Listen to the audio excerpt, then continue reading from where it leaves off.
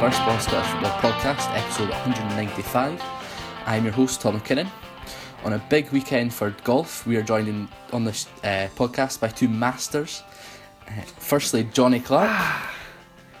Wow, that is clever, but you've spent too much time thinking about that, I think. Yes, far too much time. And Callum Scott is also on the panel today. Yes, thank you for that wonderful introduction, Tom. So, fortunately, I'm not much of a golf fan, but I'll take it as a massive compliment. Yeah, I'm not much of a golf man either. More of a Rangers versus Dundee man, which is where we'll start. Jesus. Tenuous links. Rangers comfortably win 4-0. Maybe a bit of gloss on the score. Miller scoring the first half and then 3 second half goals from Morelos, Murphy and Candeas. That's Dundee not 1 in 6. Rangers first win in 3. Callum, what did you think of the game? I think, well, going by certainly our 50% of our Rangers panel, Callum Fisher didn't seem too happy with the team selection. I think he had a go at Kenny Miller starting, and then conceded that, now that he said that, he'll probably score, to which he obviously did. But I think you could tell there was a bit of apprehension amongst the Rangers support. I think it was even portrayed through the highlights when Musa comes inside and hits that shot. Yeah. You can hear the kind of ringing boos around Ibrox, and I think that's when they're up 1-0 at the time as well. So you can obviously see there's a bit of apprehension amongst the Rangers support. However, second half, I think they were absolutely top class. Really good, entertaining to watch, and more. Everybody knows that I'm quite a big fan of Candeas, and Saturday just shows exactly why. I mean, his end product's absolutely phenomenal, and that ball he puts in for Morelos for, I think, is the third goal. The second goal, sorry. It's an absolutely wonderful ball into the box, and it's what every striker in the world wants. And no, just excellent performance for Rangers. More so excellent second half performance, but they'll take that. I mean, I knew they would have won quite comfortably on Saturday because with Dundee getting the draw midweek at Parkhead, I just knew that they couldn't better that or even equal it. I knew Dundee would have collapsed on Saturday, and obviously Rangers absolutely ran riot and deservedly so. Yeah, the second and third goal, particularly the third, Kasunga, the Dundee centre half, what on earth he was playing at. That's him after being awarded a contract during the week. Same as Josh Meekins last week. We saw him poorly for the Hearts goal. Johnny, was it a dive from Morelos? Yeah, I think it's a stonewall dive. Oh my God! I think it's really quite a bad dive. I think you can see that Morelos chucks his foot over, makes the contact with the keeper, and then goes down. I was speaking to my mate who was at the game as well, and he said he thought exactly the same. That it was a stonewall dive, and it comes at, for me, the most kind of pointless thing about it is that it's just 3-0 up against Dundee. Actually, he's in on goal. He takes it round the keeper. There's really no need for it more than anything. But that surely works the opposite way though as well. To say why would they dive in that position? I don't think it's a dive at all. There's clear contact. He initiates all the contact, definitely. He chucks his right foot into the keeper. There's no way it's not a dive, I think. I don't know. I think it's. I don't know. I don't know how to word this properly. I certainly don't think it's a dive. I really don't. There's certainly contact. But as you say, you've obviously conceded that yourself, except it's Morelos that kind of initiates the contact. But I don't know. I think he's in that position. I don't see why he goes down, particularly with the scoreline as it is. So no, I honestly don't think it was a dive. I suppose that's what they said in Sportsnet as well. I think they had a bit of a disagreement, but there was a sort of consensus as well that it wasn't. There was contact and it wasn't a dive. Certainly not a booking, but I thought it was. I thought the referee got it absolutely spot on. I think it was a booking. I thought it was one of the more obvious dives I've seen this season, actually. Jesus, what about you, Tom? Did you think it was? I'd probably go along with the line of thought that I don't think he deliberately dived, and I don't think there was enough for a booking. I don't think there was enough for a penalty. It's maybe a bit sitting on the fence here, but I think you'd probably be speaking about it a lot more if it was 0-0, which you've seen a lot at Ibrox this season, where it probably would have meant a bit more. But thankfully for both teams and the referee, it was 3-0 at the time.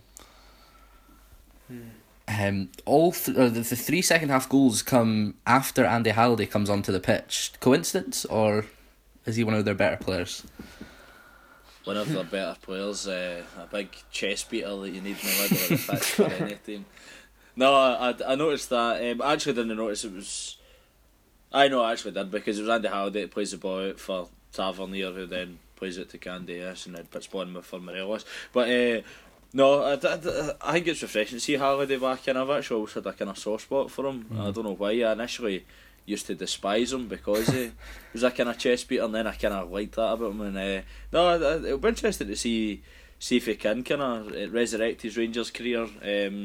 But the more impressive thing for Rangers is just like the kind of quality that you will now seeing. Obviously, Doran's played as well. Is that his first game back since his injury?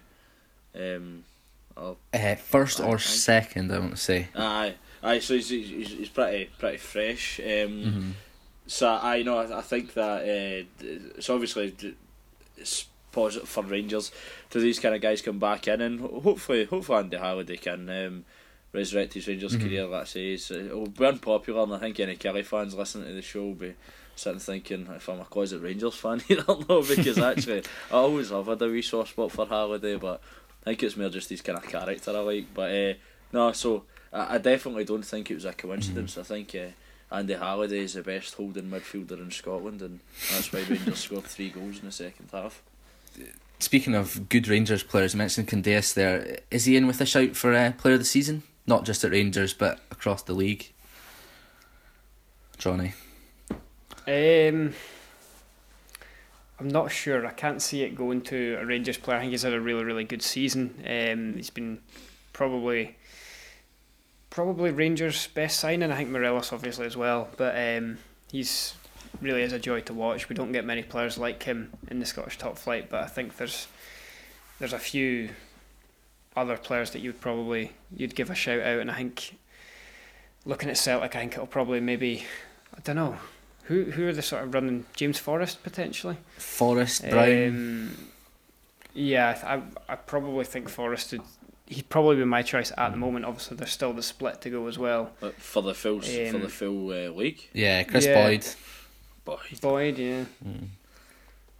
I think Boyd's got to be in with a shout as well. Yeah, but he certainly won the few names in there. Yeah.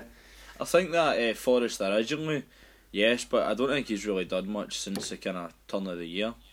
But certainly the first part of the season, he was very, very good, and he's certainly he'd be on my list. But I think that it's just one of these. If he wasn't playing for Celtic, would he still be considered in that category? I think he has had a very good season, but he's not done much since the turn of the year.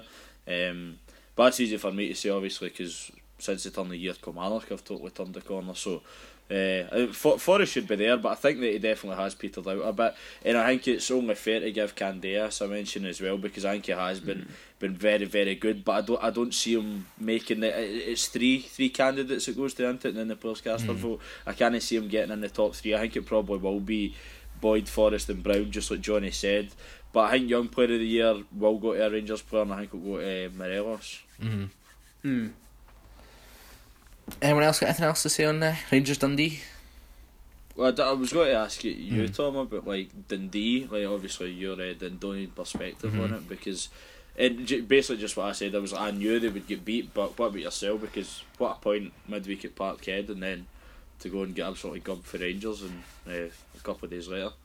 Yeah, you'd think after holding out against maybe not necessarily as a much better team in Celtic at the moment, but probably still just about a better team during the week, I think they would maybe expected to do something similar, and if not, maybe not fall to 4 goals, particularly conceding the last 3 pretty poorly as well. They sort of lied down in that last half an hour, given that they'd sort of lost. I think they'd lost the game. I think they'd thought that as well, and it what could have been a brilliant week, I think, if they'd managed to get 2 points from the week, or even just not get lose the game 1-0, I think the sense of optimism would have been tenfold better than it is. And I think it's probably slightly higher than it has been given the result against Celtic, but a better result or a conceding less against Rangers, I think they would probably have been particularly the fans would have been a lot more optimistic. Whereas Ross County's sort of last week has put a lot of fear amongst the Dundee fans, and you'd probably imagine the players now as well. Mentioned Ross County there. Ross County were denied a win. Drew 1-1 with Hibs, which probably on the face of it would look like quite a good point, despite Ollie Shaw scoring in the 91st minute. That's Hibs unbeaten in 9 now. Do we see Hibs clinching second? No, I don't think they'll. I think they'll finish where they are just now in 4th. But obviously, it's with the split, it's a lot harder to call. Everyone plays everyone, but I suppose you could look at it from the perspective of if it goes how the season's gone, then it'll be Aberdeen that finish in 4th place because they've obviously not performed against Rangers, and generally they've not performed against the teams around them. Obviously Celtic, although they have had some. They smashed Hibs at Pittodrie earlier this season, I suppose. But just the point still stands. I think if it goes how the season has gone, then Aberdeen will not do well after the split. But I still think that Hibs will finish 4th, and it'll be between Aberdeen and Rangers. Probably as a Hibs supporter, you're considering an away trip to Ross County where you only leave with a point as 2 dropped. I think they're probably delighted to get 1. Although I did look at the stats after this game, and I think Ross County had 1 shot on target, and Hibs had like 14 shots, 13 corners, and like just ridiculously one-sided.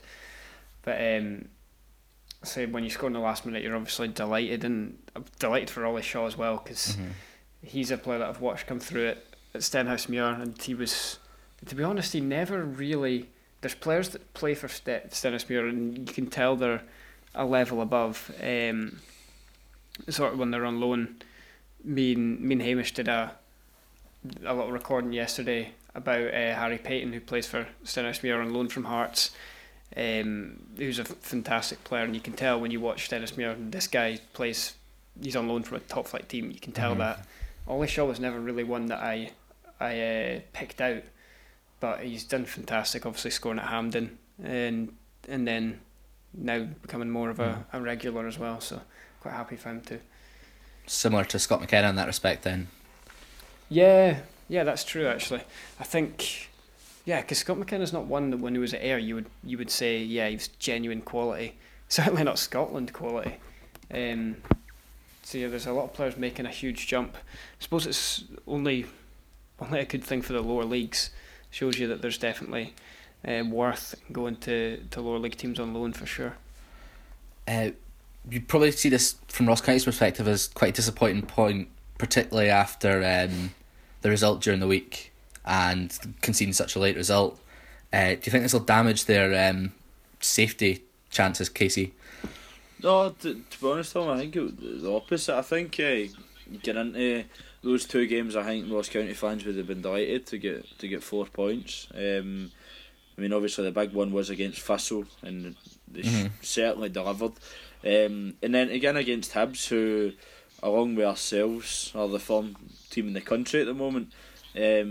So I think a draw with Hibs at home isn't too bad. It's one of those that they call cliche. If you offered them a point before the game, they would have taken it, yes.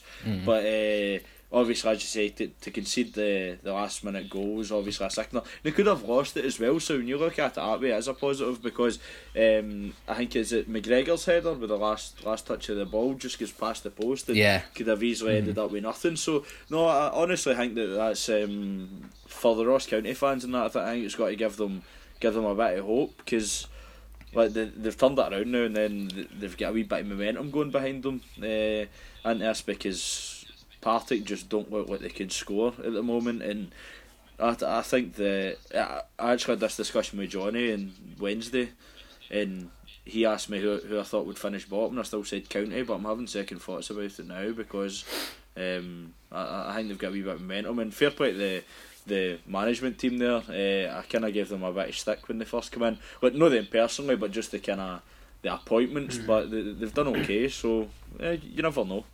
Do you think the appointments of the appointment of Kettlewell might force the hand of the Partick Thistle board in that they've seen that they can promote within, do it relatively inexpensively, and maybe just give them, just even for the last few games, just a bounce of some sort going into into the playoffs? Or I think there's a couple of things to bear in mind there.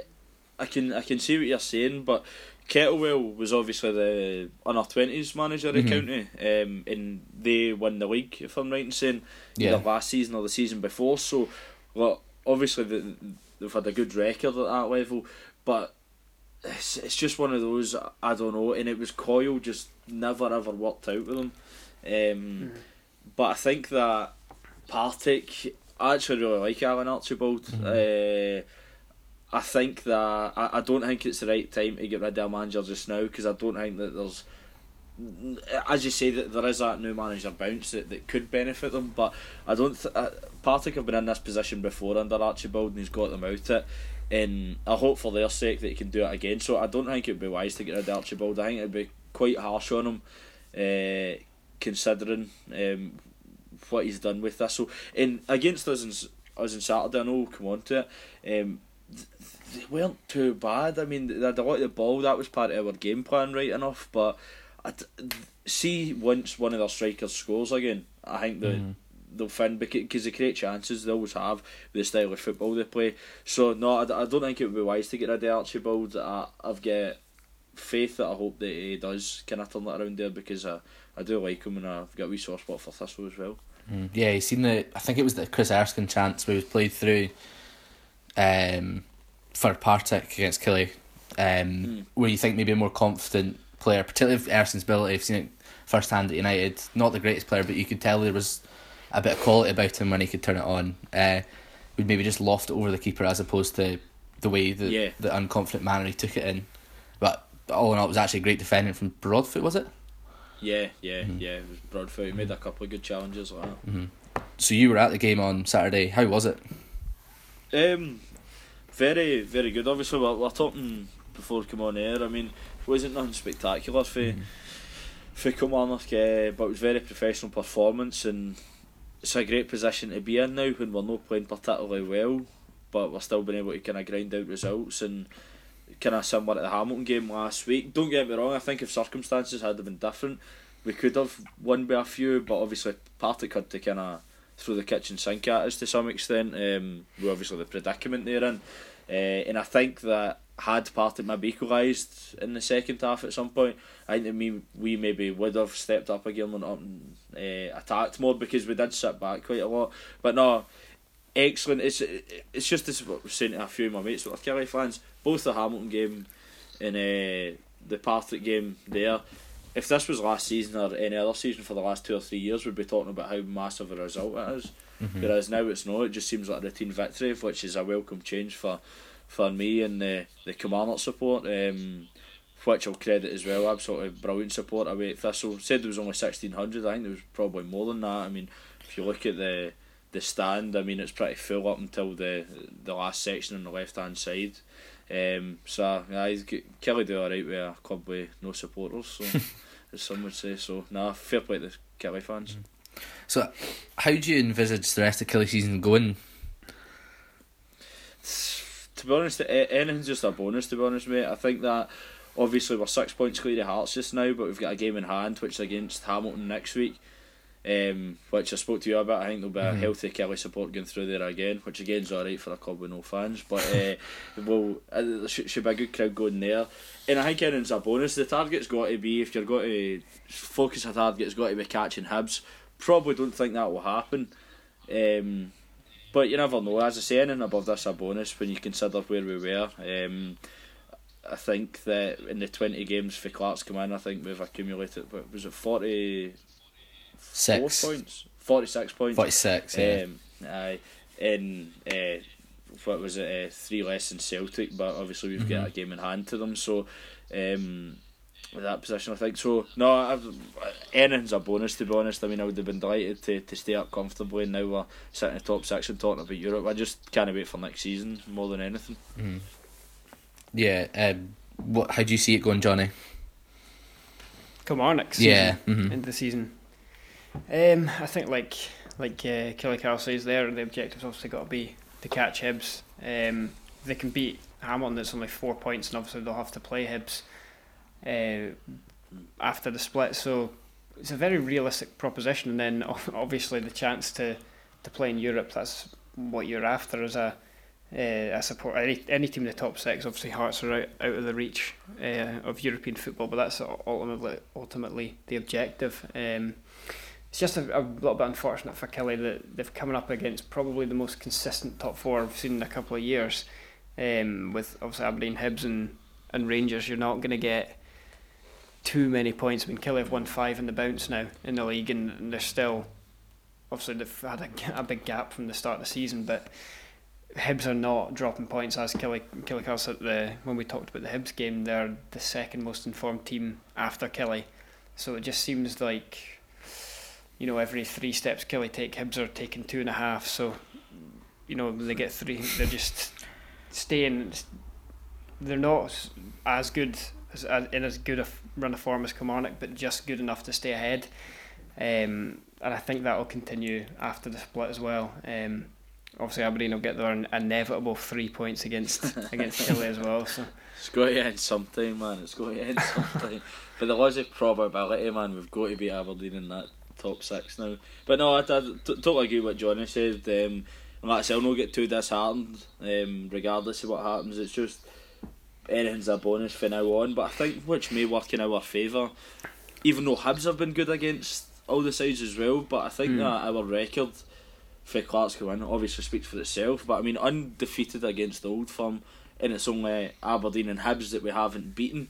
But obviously we come back for 2 down against Hibs in the last match. So I think that that's got to bode well as well, getting into the top 6. That if we can keep that run going and just the momentum and no losing games, then you never know. But we're only 3 points off breaking our record total for the kind of SPL era as well, which is absolutely remarkable when you look at it that way. So if we can break that wee record, then that's another record that Clark just keeps continuing to break as Kilmarnock manager.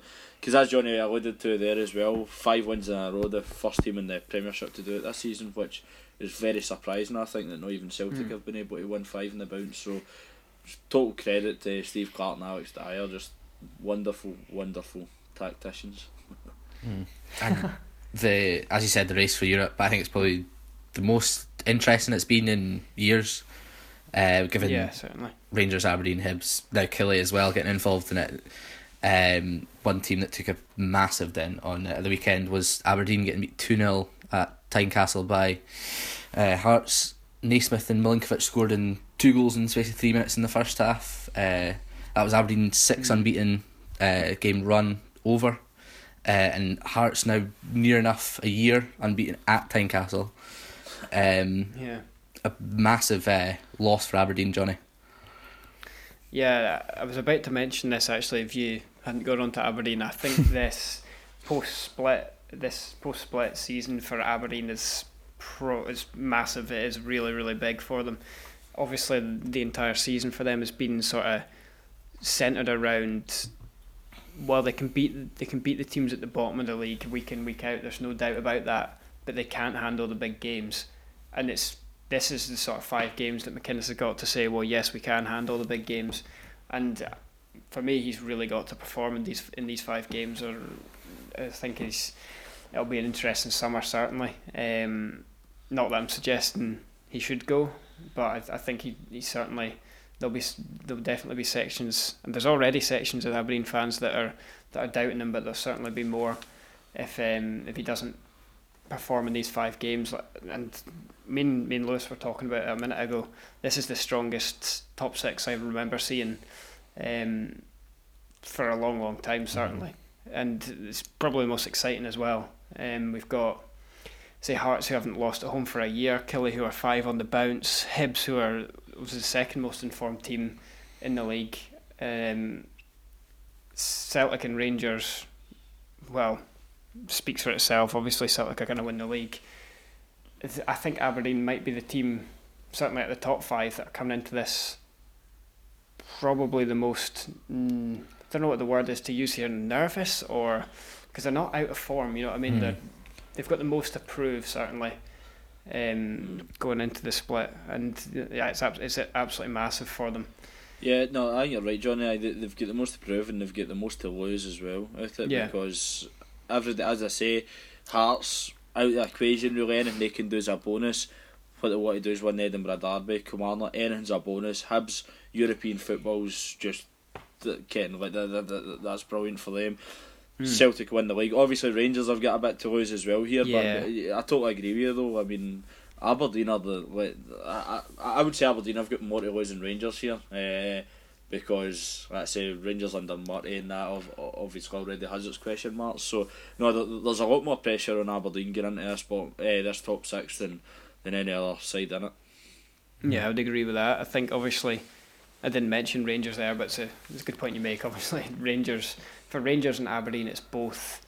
If they don't finish second, it's obviously a failure, and arguably you could potentially say it's a failure, certainly for Rangers, even if they do finish second. Obviously their objective is always to win the league, and that, I don't know, if Aberdeen have a good post-split, it's huge for McInnes, but you could obviously argue that Aberdeen should be doing more to be closer to Celtic as well, given that they've had a few years now, obviously, where they're supposed to be challenging for the title, but I would definitely say it's huge for them. Biggest at the top 6. Obviously we'll have a better picture of how the season's going to unfold probably by Tuesday, given we'll know the split fixtures.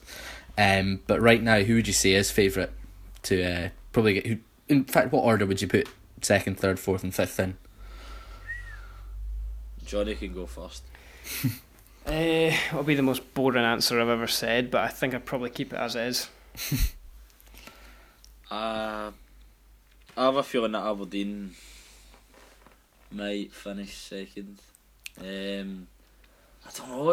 You really just can't separate, because I mean earlier we were just like, no way you can see Hibs doing it, but there's only 3 points in it. It's mental. The fixtures will be quite important, I think, by the way, because obviously Aberdeen have played Hearts away twice this season. Once at Murrayfield, albeit, and they've only got 1 point. And I think Aberdeen, if I was an Aberdeen fan, I'd be looking at it and going, you'd probably want to play the 2 Edinburgh teams at home, because I think they would probably be quite big favourites for those 2. The record at Rugby Park under McInnes has been ridiculously good, so I don't think they would fear going there. And Ibrox, I don't know, obviously the record in Glasgow is absolutely laughable. You'd probably take Rangers at home and Celtic away. If they could get those 5, then you would fancy them for second. But if they get the 2 Edinburgh teams away, and maybe the other 3 at home, or I think they'll definitely play Kelly at Rugby Park anyway. I think that's should be a certainty. But no, I agree. If they end up away to Hibs and Hearts, then they played Hearts away twice, like I say, but it obviously doesn't always work like that, does it? You can play teams away 3 times. That's it, because I think us or Hibs will definitely play Rangers. Well, no, we'll have to play Rangers at Ibrox. Between us, and I think it'll probably more likely be Kilmarnock. That they'll play Rangers at Ibrox as well, despite us already playing them twice there. But no, it should be an interesting one. But I'm going to stick my neck out and say Aberdeen will finish. I don't know. I actually don't know. Just that once the fixtures come out, we'll have a better idea. I'm majority in that once you see who's actually got who at home. But obviously, speaking of the home form, just a quick word on Hearts. I thought they were very, very good. Milinkovic, really quality player. I like him.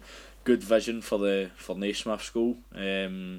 And that was just classic Naismith. He's great at using his body in the right areas. He doesn't even do much. It's just the way he angles himself. Brilliant, great finish. And Hearts played some good stuff and restricted Aberdeen to a lot of long balls that suit Hearts as well. Cause that's bread and butter for Hearts. That's exactly what they want to do. But No, fair play to Hearts and Levine. I mean, the record at Tynecastle just really does speak for itself, and it's an absolutely wonderful record. And I think it should be interesting because I think they'll play probably Rangers at Tynecastle come the split. So that should be quite interesting to see if they can maybe go the rest of the season unbeaten at Tynecastle. Certainly when they put it past them. Moving from games that seem to hang on a knife edge, given that every goal seems to count, to St Johnstone and Motherwell, where did it really matter? Did anyone really care? Johnny, I'll let you try and speak about this game. Yeah, I think this is one of those games where it's end of the season. There's absolutely nothing to play for either. They're going to be, along with Hearts, the three odd teams out at the end of the season. Obviously 12 clear, there's no chance they're going to be in any sort of danger, but it's one of those games that you think it could be a thriller or it could be just nobody cares, and it's ended up being the nobody cares, unfortunately, because I thought it was going to be the opposite way round. And I've seen the 6-5 over 2.5 and gone for it on Saturday afternoon. It was absolutely, it's just one of those ones that my mates all went like that, what are you doing? And as they've been proved right, I watched the highlights and I still can't think of anything to say. It was just both I can't teams. believe they actually showed that clip as a highlight at the start of the game where it's a cross ball into the box. I think is it McLean maybe gets onto the end of it. Wait, I'll just check. It was it's just a diagonal ball into the right hand side of the penalty area, and I think it's McLean that sticks his foot out and just makes contact with the ball, rolls into the keeper's arms, and actually used that as like a highlight, man. And I think the most exciting thing that happened was Kipre getting belted with the ball, like for Alan Manis's kick out. Just a awful game of football, man. I think the one thing you can say about St Johnstone is that this has been the worst season they've had in a long time, and they're still 12 clear of the relegation zone. For a club of that size, that's absolutely ridiculously good. Obviously, it's disappointing for them to not be in the top 6 for the first time in 5 years. Obviously, 4 years in a row they're in the top 6. Was it? It will not be more than that. They've not been top 6 for 2012. They finished fourth a lot in a row. No, it would have been because it was Lomas that got them top 6. 2012, 13. Then Tommy Wright took over, and then they've not looked back. So no, I think it was the first time in. That's So 5 years and then not this year. Aye. Right, yeah. So obviously there's that sort of disappointment, but to still be that comfortable, and this has been what they would probably now describe as a poor year, and they're potentially going to finish 7th.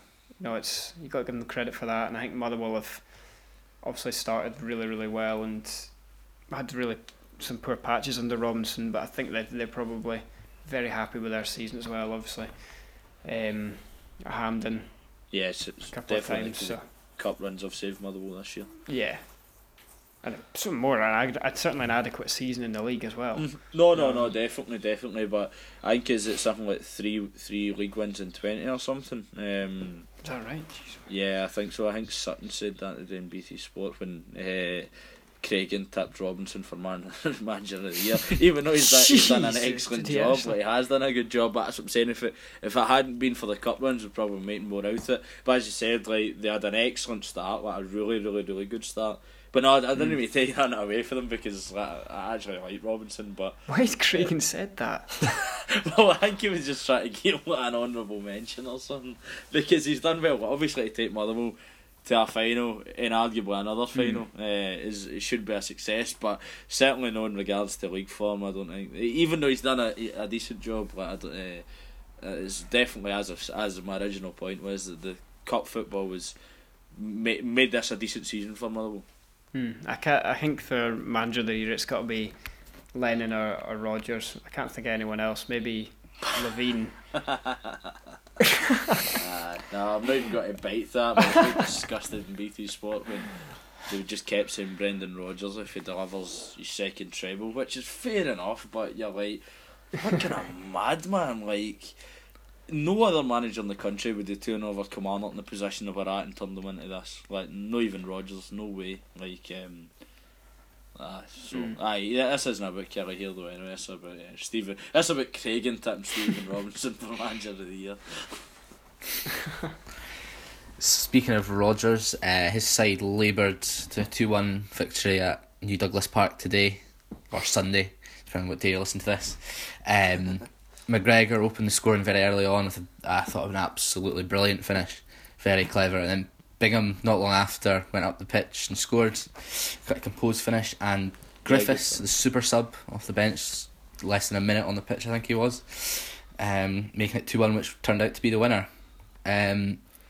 Do we see Griffiths as the first choice striker at Celtic, Johnny?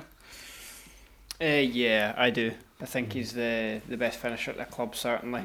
The most natural goal scorer at Celtic as well. And I think, although Killical might say differently, obviously with Boyd in the equation, but I do think he's the best striker in the country as well. Yeah, no, I agree with that. I actually do agree with that. What I said when we played Celtic and beat them, I've got a lot of respect. Dembele's a class act when he's on it, but see with Griffiths, doesn't matter if he's having the worst game ever, he'll still score goals. He'll score for anything. He's for me, he's the most feared player in the Celtic team. That's who. When we beat them, I knew we would. Very confident we would see it out because Griffiths, pure and simple, he wasn't on the pitch. He scores for everywhere, and let's say he's by far. I think he's by far the biggest threat at Celtic. Because see on that, by the way, like, I don't know if you both watched the game. Very, very poor game. I thought Celtic are just in spells they look good, but they're so sluggish. There's totally no urgency at all. And I feel like I'm just going to repeat sports scene here, but I actually picked it up myself watching the game. Whenever they actually did put the ball into the box, it looked like they would score, whereas they just refused to do it all the time. It was so side to side, and that suited Aki's. Aki's were sitting in holding their shape, but any time they actually got a ball into the box, it caused problems. And it was really very similar to again when we played them. It's the most comfortable I've ever seen us beat any Old Firm side ever. And this is arguably one of the best Celtic sides I've seen, but they're just. It's so side to side all the time. There's nobody, even with the likes of Patrick Roberts on the pitch and McGregor, who credit to him scored. There's nobody willing to drive with the ball or make anything happen. And let's say when Griffiths came on, it was a excellent header, and he's not got to miss for there. But no, I thought Celtic were very poor today. This after their very good start. Once Hamilton got back into the game, Celtic were just. I don't know. In fairness, at times they didn't really need to go to second gear, but I thought it was really, really flat performance for Celtic, and I think Rangers again could cause them problems come Sunday. Seems to be a bit of a theme for their season, just winning games, but that being it, not playing particularly well. No, definitely. But see when you look at the match stats, I mean, it tells a different story because Celtic 76% possession, 20 shots on goal, with only 6 in target. I mean, I think it summed it up. I think they showed the highlight Edward when he comes on, like comes in and then shoots for like 30 yards and he actually clears the fencing at Hamilton. Yeah, like I don't know, but sorry I kind of butt it in there, Tom. But no, just right. I don't know, just Celtic. Yeah, I was really disappointed with them. I thought it was a very, very poor game, and I thought Aki should have done a bit more. I think whenever Aki's went direct, they looked dangerous, as we've seen with the goal, which was a very, very good finish for Bingham. But it was a very poor game of football, and I assume you've got to probably come on to the red card next. Yeah, of course. Do you think it was worthy of a card? Darren Lyons' push? Would you say it was a push? I don't know. I don't even know what you'd say. I don't think it was at all. I think that if anything, the referee should have just had a word with him, because he's an idiot, because he obviously only gets booked like a minute before it. So he shouldn't even be given the old cliche that the referee had a decision to make there. But anybody with common sense is just be like, right, calm down here a little bit, you know what I mean? And then that would have been it. But never a red card in a million years. Just stupidity for Lyon the referees every week are always making an error, and that was one, which was a shame because you never know if he stayed in the pitch, Hamilton maybe had more of a chance, but I don't know. I think it was just a very poor decision. It's the sort of one you don't see given a lot, if it was a Celtic, Rangers, Aberdeen or Hibs player. No, definitely. Old firm bias, yeah. It would be though, because see, like you would never even seen it, man, if it was Hearts v Hamilton today. Like the referee did just totally calm the situation down, because it was when we played Rangers, when we beat them at Rugby Park, Tavernier basically had an identical foul on Jordan Jones when he was on a yellow card. Letter of the law was a sending off, but game management it wasn't. You know what I mean? Because it was quite shortly after it, and most Kelly fans and about me were dying for him to go off, but I was like, nah, game management, you don't do that, because letter of the law probably is a booking, but the Hamilton one wasn't even a booking, but you know what I mean, game management, the referee should be doing better there, and he doesn't, and well, lucky the game didn't spiral out of control for there, because as I say, the game management in that situation was appalling, and we're lucky we didn't see a few other red cards. How much trouble do you think Hamilton are actually in now? Obviously they've got that game in hand against Killie next weekend, but they're still very much in the bottom four and could be caught by all three teams below them. Obviously they've lost 4 games in the bounce, but they've had a really tough run of fixtures, obviously with Celtic. Hibs and Killie I think have been their last 3, and they lost to St Johnstone up at McDermott Park.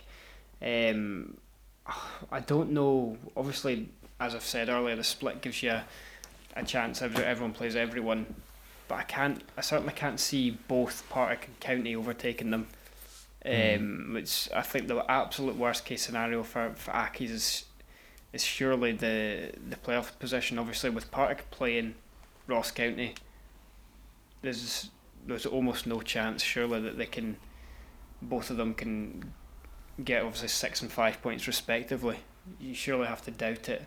And that would obviously be if Accies lost every single game as well. So I'm sure they would be, and obviously even Dundee are on horrible form as well. But it's a bad time to go on a bad run of form. But I do think that Accies are a team that do beat the teams around them at home, and I think that won't change post split. No, I think you're absolutely called it spot on there, Johnny. Out of 30 points, I think 20 have came against teams in the bottom 6.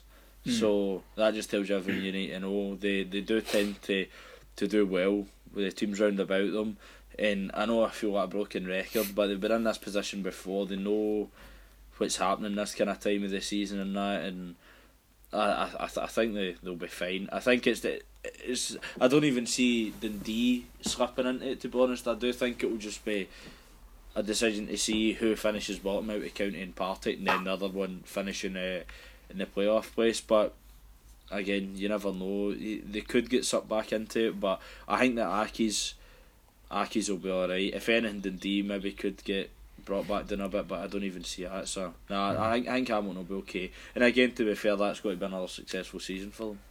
I think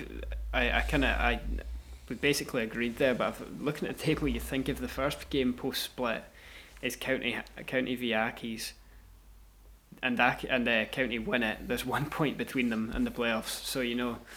I know, but it's just going to be what I said earlier about the bulky Hamilton's points coming against the teams far below them. So I can't really see them losing many games in the bottom 6. I agree. And obviously you've got Motherwell and St Johnstone are going to play a really important part in this bottom half split, and neither of those teams are going to care.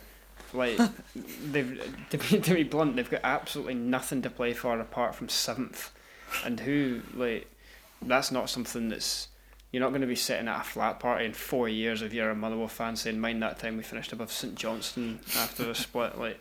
Then that's not something that's, and I'm sure the players don't really mind that much either. They're safe, that's it. They're not in the top half, that's it. They do have the little distraction, the Scottish Cup still left to go though. Yeah, exactly. Adding that into it as well, for Motherwell, I think they've got even less to play for in the league, and I wouldn't be surprised if you wouldn't see Motherwell or St Johnstone picking up many points post split at all. Moving on from the race to stay in the league, and the champagne was put on ice to get out of the division. St Mirren held up their end of the bargain, 1-0 at Brecon, but a late Alan Lithgow goal for Livingston and winning 3-2 over Morton meant it'll have to wait till Tuesday till they secure the title at Tannadice. 1-0 St Mirren at Brecon. Johnny, we've seen quite a lot of Brecon recently. Yeah, this is the first Brecon game I've not been to in about 3 months or something. I just, my heart does break for Brecon because, I mean, this is the 14th time now they've lost by a goal this season. We looked at it earlier, like, to have played 32 games and to have won 0 and to only have a goal difference of -54 just shows you, like, you look at -54 and you think that's terrible, but they've played 32 and not won any. So it's not, like, their goal difference is hardly bad. You know, they've taken a lot of 1-goal defeats, Brecon, and obviously they're 4 draws as well, but they've come so close so many times. But the thing is, like, against St Mirren, they conceded the first goal of the 3 o'clock kickoffs in the UK, and then there was just not another goal. You know, they've just, it's those sort of 1-0 defeats that they're obviously losing out on. I know they've had a couple of late ones as well, but the one when they played, obviously St Mirren only beat them 1-0 at home as well. Yeah. I was at that one with you, Tom, and again, Brecon were the better team in the second half there, but they just looked like they had no belief. I've never seen a team play with such a lack of belief. And again, I've seen them at Falkirk and Morton, and they were good against Morton in the first half. Falkirk was a bit different because they were playing with 9 men for 45 minutes.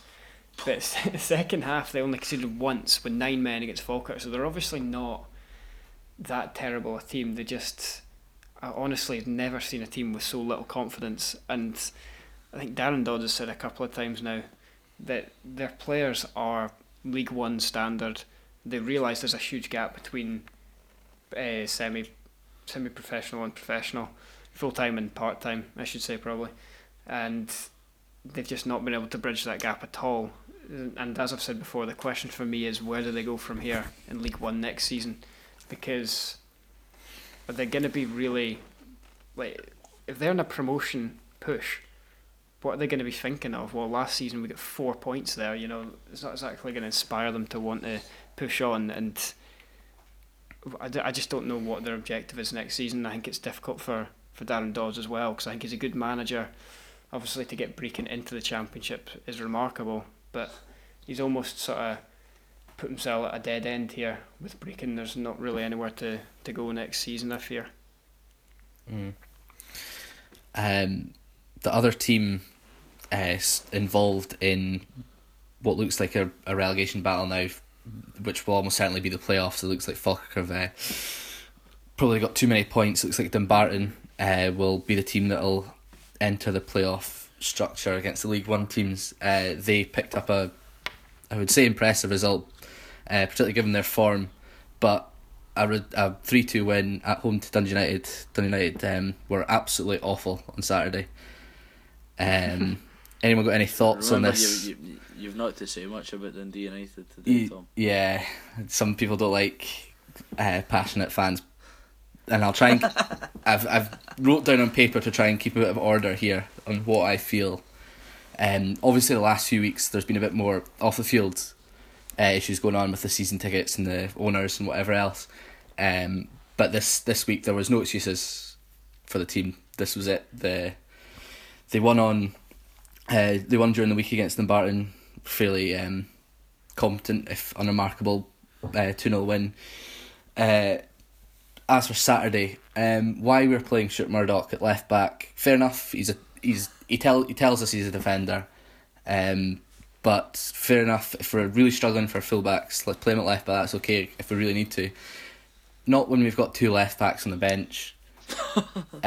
Both of which, Jamie Robson and Brandon Mason, have got very obvious faults, but they're both still left backs. That was Laszlo's first glaring error. I think the players were awful and you can't excuse their performances, but Laszlo made 2 glaring errors. When we were chasing the game in the second half, he put Moshney up front, which I'm all for. He's absolutely massive. And he does win the majority of headers against Craig Barr, who had scored twice, obviously is very good in the air. He won all his headers up against him. Why that meant Ralston had to tuck in as a sort of auxiliary centre half, despite him being far and away our best player going forward. He scored and he did amazingly. The one player to show a bit of desire in the first hour, the one to set up the goal for McDonald. Why we put him in as a centre half, despite clearly being our best outlet, despite playing it right back. That's just pure management. I think you can almost excuse Laszlo given how poor the players were. But to make two obvious errors like that from Murdoch and keeping Ralston back, just beyond belief. Like how, and particularly Ralston in the second half, he was playing right in front of Laszlo. How you could not see how good he was in that half. Him and Moshney were really the only ones that I would give pass marks to. Moshley looks a cut above, which is saying something. Given probably 3 years ago, if we'd signed him, it would have been at best a squad player and at worst probably as a joke. And now he's far and away our best centre half. The other two that were slightly better than Murdoch, well, Lewis was slightly better.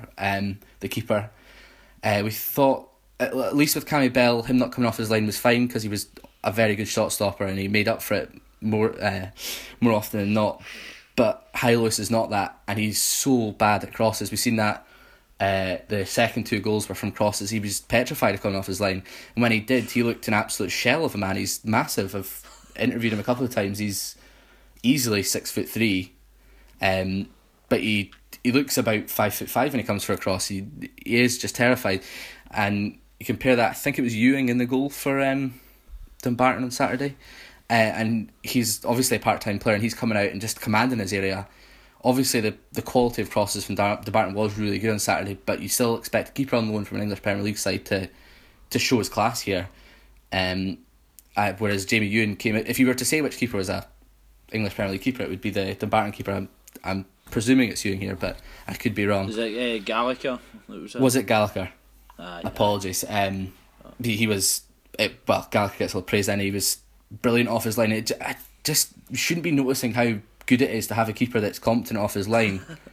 Because here I'm coming away with it saying he looked like a Premier League goalkeeper. Lewis petrified off his line, and one player who I was excited with when we signed at the start of the season, and he started quite well despite getting torn apart by Deacon at Dundee. Tam Scobie playing at centre half today on Saturday was excruciating to watch. The pitch was poor, but not as poor as I think he would like to be made out. He couldn't string a pass, and why he kept so often giving the ball to Murdoch, and often it being a very poor pass in Murdoch's defence, but why they so often kept giving it to them when on the right hand side we had Moshney, a very good ball playing centre half, and Ralston who was brilliant. We kept giving it to the left hand side where we had there was nothing fluid about that team either, going right the way through the team. It was just so poor, and I think it's probably the worst result I've seen since we've been down. It was just, there was nothing. We scored twice, but that was only through Anthony Ralston, who come May the 30th won't be a Dundee United player, and I hope for his career he isn't, because he deserves a lot better than the Scottish Championship. See what I've noticed there, Tom, though, as well, like the bad management, and obviously I wasn't there, I can only go with the BBC report, but did they only make one change? Mickelson. Yeah. I mean, come on, like, that screams out, that's alarm bells there. Fair enough at a game that you're winning, but like, you're losing to Dumbarton with the greatest respect to Dumbarton, but then United should not be losing these kind of games. They're making one change for just a big target man to come in and pump balls up to. Ugh. And if I could probably count on my one hand how many touches Mickelson got. He's been so poor since he's come back. He had his faults when he was here last season on loan, but there was an obvious quality to him, and that you could put the ball up to him and he would have players around him that would win the second balls. And he wasn't a bad finisher, but this time we've just hardly seen anything. He doesn't. It's like maybe he's just not bothered anymore. Maybe he's happy enough getting a wage from Ross County. But it looks like, regardless, this is probably going to be his level next season. Because going by that, he's not going to get another club in the Premiership. Given that he's failed at Ross County and he's not exactly set it on fire in the Championship again. And in fairness to Laszlo, he did pick a particularly attacking team, which he doesn't tend to do for away games. We did have the sort of 4 attackers, but we had 3 of them out of position. McMullen, more often than not, who is tiny, was a central striker. And fair enough, I don't think you've got to be 6'3", like a John Daly up front. But when you're going to lump balls up to him, why do that? We've seen how good Barr is. He scored twice. Why lump the ball up to McMullen, who's 5'6" or whatever? And then if we're going to play one of them up front, it's Matty Smith or Scott McDonald that should be up there. And McDonald was played in behind McMullen, and Smith was playing it wide. Just that sort of level of incompetency, I can just about get away if he'd put the players in their positions, taken out Murdoch, fair enough, and we got beat 3-2. It was very bad from the players, don't get me wrong, but there were just glaring errors throughout the game from Laszlo. We just think there can only be so much off-field turmoil. The players can only be so bad. Whereas if you're going to put that team out and play them the way they did, then you deserve everything you get. Anyway. Strong words, man. Yeah. Strong words. I like to think I've kept that one a little bit shorter than I have in the past. Albeit that was the worst performance I've seen in a long time. Further results in the Championship.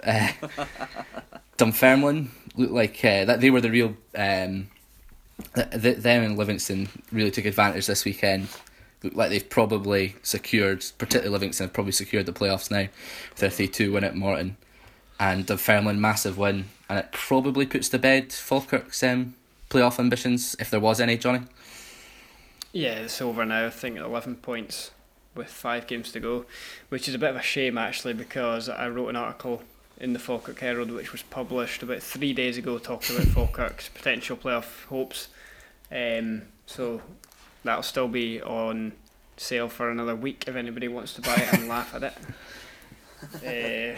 I was a bit confident after they went and beat Brecon 4-0 apparently, and not a bad point at Palmerston the week, and just Dunfermline have had the better of them this season, and they've done it again. I thought when I was at the Falkirk Stadium last week, I kind of thought that they would. There seemed like a bit of a positive energy there, and that they might beat Dunfermline, because I've been around Falkirk when things are positive, when they were beating Hibs constantly in the Hibs' first season in the Championship, the season before they came up. Obviously when they lost to Kilmarnock in the playoffs at the end, Falkirk, and that was incredible that season, beating Rangers as well. And there was that sort of feeling a little bit, but it's completely over for them now. I think they can start thinking about their holidays probably once they probably put to bed Dumbarton. They're now again closer to Dumbarton than they are to the playoffs after Dumbarton's 3 points. The last game in the Championship saw contrasting ends of the form table meet at Palmerston. Green and South got beat 2-0 by Inverness, who Inverness have been on a particularly good run of late, just in behind St Mirren in the last 5 games. Could Inverness catch the...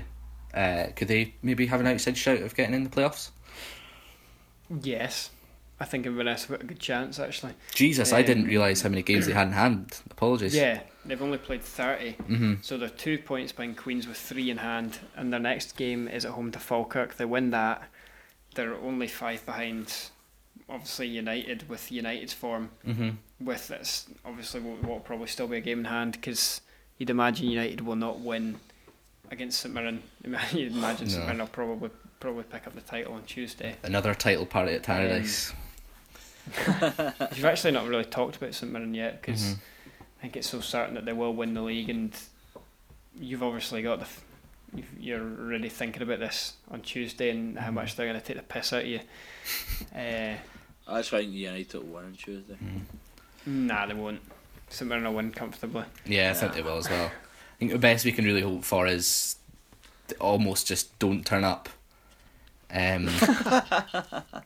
and we just feel like they've already won it, and maybe we can sneak something. But the goading has already started from Mark Cherry, and I don't want to see what him and Sauce are like on Wednesday morning if they do pick up a positive result. I've just looked at this, by the way, and Inverness, after they play Falkirk, have Dumbarton twice. They have got to be thinking about the playoffs. Mm-hmm. They might as well organise their playoff games now.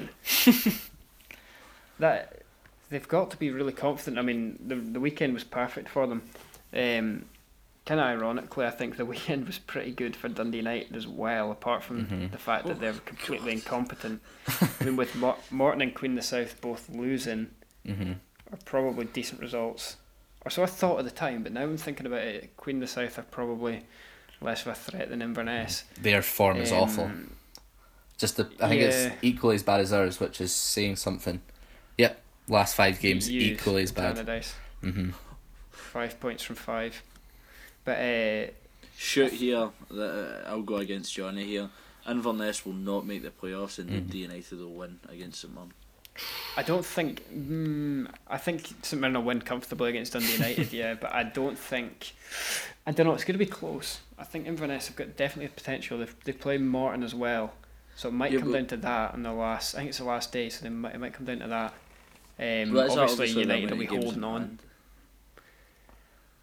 Sorry, Pardon? no, I was just saying. I obviously, like, when you look at the table, it doesn't look, but then you see the amount of games in hand that Inverness have got, so you've got to take that into consideration, like I've said. But I still can't see it. I think they'll come close. Obviously, Dundee United have got a winnable game at the weekend as well against. I'll be up at Tannadice for the game against Falkirk, which last time they won, which was second game under Lashlow. Yeah, first league game. The sexy football comment came out after that. Yeah, they were fantastic that day. Really good. They won 3-0. Scott McDonald said Lashlow had all the patter, and since then it's just been a car crash. So. Wait, who was that Dundee United beat at the sexy football? Falkirk. But then Falkirk absolutely thrashed them. Yeah, 6-1. 6-1. Boxing Day, was it? Yeah, yeah, about then. It wasn't. It was January. Yeah. It was like aye, because it was Slater and that's debut. Wasn't it? Yeah, try to keep that one well away from any thoughts I have. Sorry, Tom. Bad enough as it is. I don't need to be reminded of that. Thank you very much, Casey. And on that, I think move on to League One, where there were no home wins this weekend, and probably Ayr have just about got Ayr 4 points away from winning the league. Is it all over, Casey? I think so. I think that Ayr will win the league. It's been, again, it's just one of those, like, when we're going on about the title races, but now there's even a gap there for Ayr United. It's a fair play. I think that, along with obviously League 2 as well, have been the most exciting title races. But Ayr will be playing Championship football next season. Johnny, do you concur? Yeah, I think they will be. They've got 2 home games against Stranraer and Albion, and if they get a win and a draw, they don't even have to worry about Alloa away. So you've got to say it's been absolutely remarkable to not only go out and play very, very exciting football, but to get the results as well. Yeah, it's something that I've not seen certainly in my 4 years living in Ayr. I think as well. Remember, all the question marks were raised when Ayr went full time in the summer about saying, why they went full time now when they could have done it last year in the Championship. I think they've done it right. Evidently now, because they are in a better place now. But Ayr United went full time in the Championship last season, and they couldn't get to grips with it as quick, and they get relegated. Then that would have been that idea killed for like the foreseeable future. Whereas with them going full time in League One has given them the chance to build, and I think they'll be a great addition to the Championship next season, and probably have to be a wee bit more pragmatic. I don't think they could get away with the sheer amount of attacking options that they go for all the time. Most notably, again, I'll bring it up, when they played Rangers in the Scottish Cup. I still can't get my head around that team selection. But no, I think they will. But as I say, to credit the board at Ayr United, I think that they got that one spot on, because there was a lot of eyebrows raised, people saying, oh, why did they not go full time when they were in the Championship? But I think they called it right. It's given them a chance to build something. And Ayr United will be a good addition to the Championship next season, and it'll be interesting to see how they go on. Yeah. Now they're just 4 points away. That's partly down to Wraith drawing 1-1 away at Arbroath. The two probably look like they're going to be in the playoffs now. Elsewhere, Stranraer to a 1-0 win with Alloa. East Fife won 3-2 at Queen's Park. That means Queen's Park, Albion Rovers both on 27 points at the bottom of the table. Another very exciting race in this league. What do you see happening here, Johnny? In terms of the bottom of the table, Yeah. I think both of them going down would probably be fair looking at League Two's playoffs.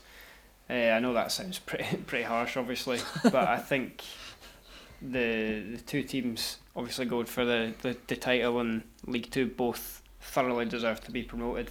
Montrose for the first time, like I've said in the podcast before, since 1995, 1996, I think so. And Peterhead have been obviously thrashing the goals in like everybody expected. They should never have been relegated in the first place, but they've had a good season as well, even if it has had their sort of a bit of inconsistency that wasn't expected. But I think both of those teams deserve to come up, and I think, to be quite honest, Queen's Park and Albion probably both deserve to be relegated, and that's what looks to be, I think for me, is going to be the final nail. And well, certainly the bottom two is now decided. Forfar moved with that 91st minute goal, and now 7 ahead of Albion with 3 games to go. I think that'll probably be that. Obviously it would have been 4 points, could I count? Yeah, 4 points, which would have given Albion a bit of hope, but their form has been absolutely horrific. To have a player like Alan Troughton as well, who is the second top scorer in the league with 20, and still be, 7 points adrift of safety is beyond belief. On the Albion Rovers, by the way, you should watch the wee 10-minute thing the Record did with them, which was quite interesting, but I'm not sure about the timing of it from their point of view. It's probably a bit, I don't know, it doesn't seem like the greatest timing to be filming a 10-minute short documentary for the Daily Record when you're about to get potentially relegated. But nonetheless, it was interesting. Yeah, in a bit of a contrast, League Two, goals galore, 20 goals in the 5 games, 5 of which came at Montrose. A fairly unexpected result here. Would you say so? Yeah, well, obviously it was one of the prediction games, wasn't it, Johnny? Yeah.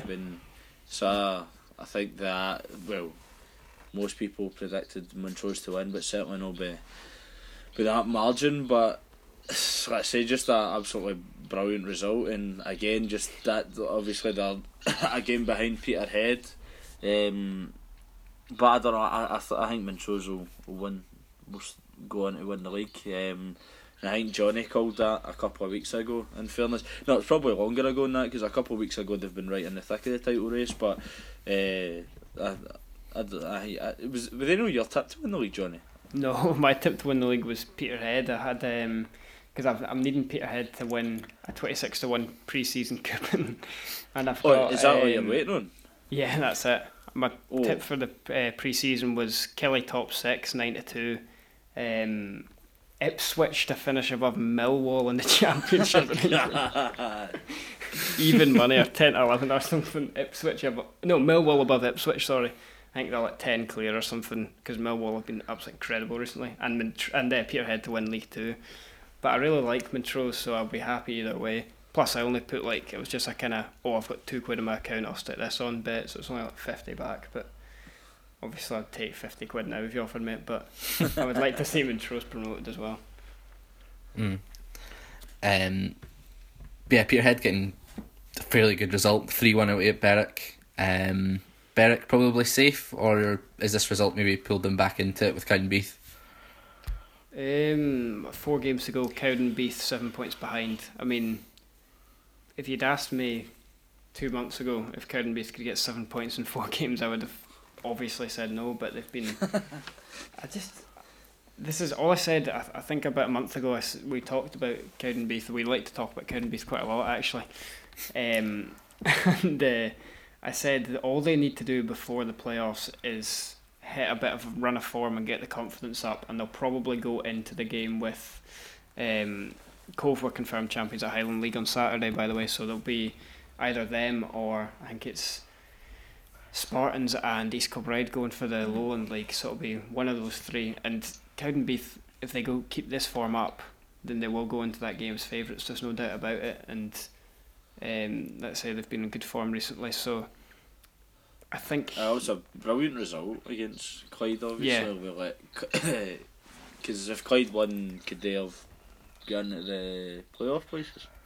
I think because goal Steny won, they would have stayed out. Yeah, and goal difference, but even that turnaround for Clyde for Danny Lennon's is remarkable as well. But I think that he get manager of the month as well, and Goodwillie get player of the month maybe. So that maybe cost them in Saturday. Look at Cowdenbeath's last 4 games. They've got Montrose next, and then Peterhead. So probably a bit of too much of a tough run in with Berwick away. I suppose if they've got Berwick away, they could win that. But needing 7 points, and you've got the top 2 coming up. You're gonna have to take points off one of them, and I can't see that happening. Even if they have been on a decent run recently. Elsewhere in League 2, Annan picked up quite an impressive 4-1 win at home to Elgin, and Steny, same result, apart from away from home, they beat Edinburgh City 4-1 as well. Steny keeping their spot in the playoffs, Johnny? Yeah, I think obviously Steny have got a couple of games in hand. They should be... They should never have been... There shouldn't even be a question about the playoffs. That's the thing with Steny. They've made it a bit difficult for themselves with some pretty poor results recently. They're so bizarre as well. They went and beat Peterhead and then lost at home to Cowdenbeath. They beat Peterhead away, lost at home to Cowdenbeath, lost at home to Elgin, and then drew away at Cowdenbeath. And then obviously they won at the weekend 4-1. So they've made it difficult for themselves. But I think they are over the piece of the season. They have been the 4th best team. Stirling Albion as well. Their last 4 games have got 2 points, and obviously that thumping at the weekend. But before that, they drew at home to Cowdenbeath and Edinburgh. I mean, if they'd kept that sort of a respectable points total out of that 4 games, they could have been looking more up the way rather than, well, they've got nothing to play for now. But I think they'll be a bit frustrated with their run of form now. Anything else before we move on to what's quite a silly lot of questions from the... No, I think it should be maybe have a wee, I don't know about the kind of manager of the year and stuff, because obviously kind of honourable mentions to Jack Ross at St Mirren as well. Obviously, I think that he should be a candidate for it. I don't think he'll get it though, but I think that I know we talk about how good St Mirren are every year, but I don't know whether, because that's got to be the chat for the next few weeks, isn't it? About the kind of nominees who player and managers of the season. And SPFL in total, you've got to give some credit to Stuart Petrie as well for what he's done with Montrose. Obviously last season, when he took them over, they were bottom of the table in League 2, and people were talking about them playing in the Highland League and being on the verge of death if they played in the Highland League. Basically, wouldn't be able to handle it, and he's taken them to what could be the first time above the 4th division in Scotland in 23 years. So, got to give him a lot of credit. So. Incredible turnaround. Take it, Steve Clark for you, Casey. Aye, probably. Again, just again, like I mean, the record speaks for itself. I mean, I just run out of words and how to describe his tenure so far as Kilmarnock manager. So I don't think any other manager in the country could have had the same impact as that he's had with the club. So for me it's got to be Steve Clarke. Obviously Brendan Rodgers gets another treble, likely to get it, and I'm not saying that's no an achievement, because of course it is, man, win back-to-back trebles, but Celtic really should be the favourites for every game they get into. Neil Lennon, excellent first season back in the top flight for Hibs, particularly their records. They've competed well against the Old Firm. So honourable mentions to him, and then obviously Jack Ross at St Martin as well, who's just like, for them, the predicament they were in last season when he took over, to keep them up when he did was amazing anyway, and now to absolutely romp that title just speaks for itself. And obviously I think an honourable mention as well to Shaba Laszlo, who's done a wonderful job since he's got the job at Tannadice. Yeah. And Ian McCall as well probably gives a bit of Nah. shout out there. Nah, kidding on, I like McCall. You kind of got two, Petrie and Jack Ross have done quite a similar job actually, and I've just heard you say that. Yeah. Taking teams from what looked to be pretty gruelling, imagine St Mirren in League One. That is ridiculous to even think about, and Montrose in the Highland League equally is ridiculous to think about, and to take them both, well certainly St Mirren, and you would have to hope Montrose, like I've said, they do deserve to go up to League One, would be incredible. Shows what signing players like Sean Dillon can do for a team, particularly at that level. Someone that I think should be playing at least a division, if not two higher. Yeah, he certainly is definitely capable of playing 2 divisions higher, and as I said, he's definitely had offers to play at a much higher level, but I think the offer of being able to coach whilst he was at Montrose was one that he wanted to take as well. So and he says, when I spoke to him, he said that when he spoke to Stuart Petrie, he was just basically so convincing, just talked up Montrose so much that he knew that he wanted to play there, which is a credit to Petrie again. Yeah, I know he runs a successful soccer school, as he calls it, in the town. Always looks particularly impressive when you go past it. Not that I'm spending too much time watching children. They share.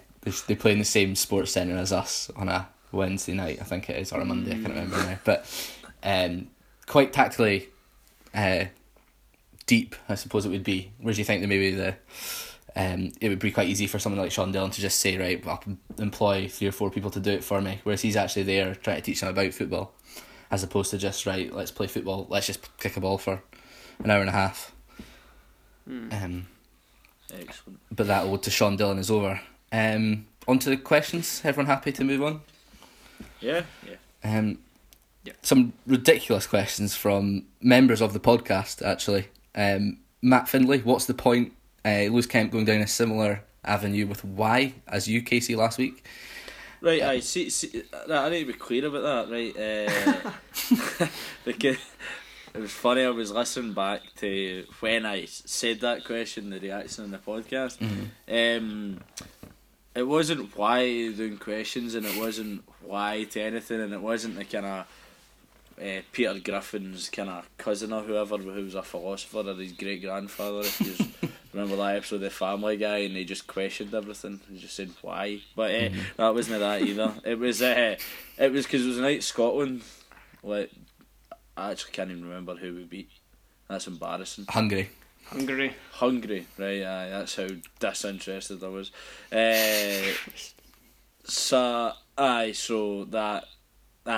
it was that night, like, just because you were doing a podcast, and it was like, why about Scotland? So just to clear that up in case people thought I was having a go at the idea for questions, which is my favourite part of the show. It was more a go at Scotland, even though it was a kind of positive result for Scotland. I just thought it would be kind of funny. And Johnny, do you care to explain yourself asking who cares? First of all, who cares about what, and why did you ask the question? I don't really have anything to say. Like Kelly Carroll, I just had a few beers earlier and I got a bit confident. I don't really. Yeah. Quite embarrassed by my actions now. Actually, I just got Lewis tempted me, and actually, I blame him. Dangerous. Listen to that boy. There were some actually good. Was there at least like a normal question here? There's one explain ourselves. Statement from James at the second yellow. Not really a question, I'm afraid. He did say, "Please, no Dundee United talk. They're bad. We get it. We don't need the crying every week." Obviously aimed at myself. Yes, I get that. A lot of crying, in fairness.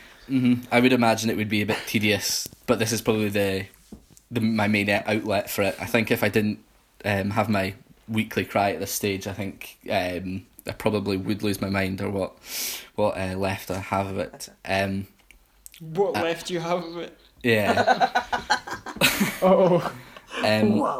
And there is a very good question from regular listener and friend of the show, Snowman. He has asked, and I'll direct this one at you, Casey, first. Should the SPFL be attempting to avoid the Old Firm game being a title decider?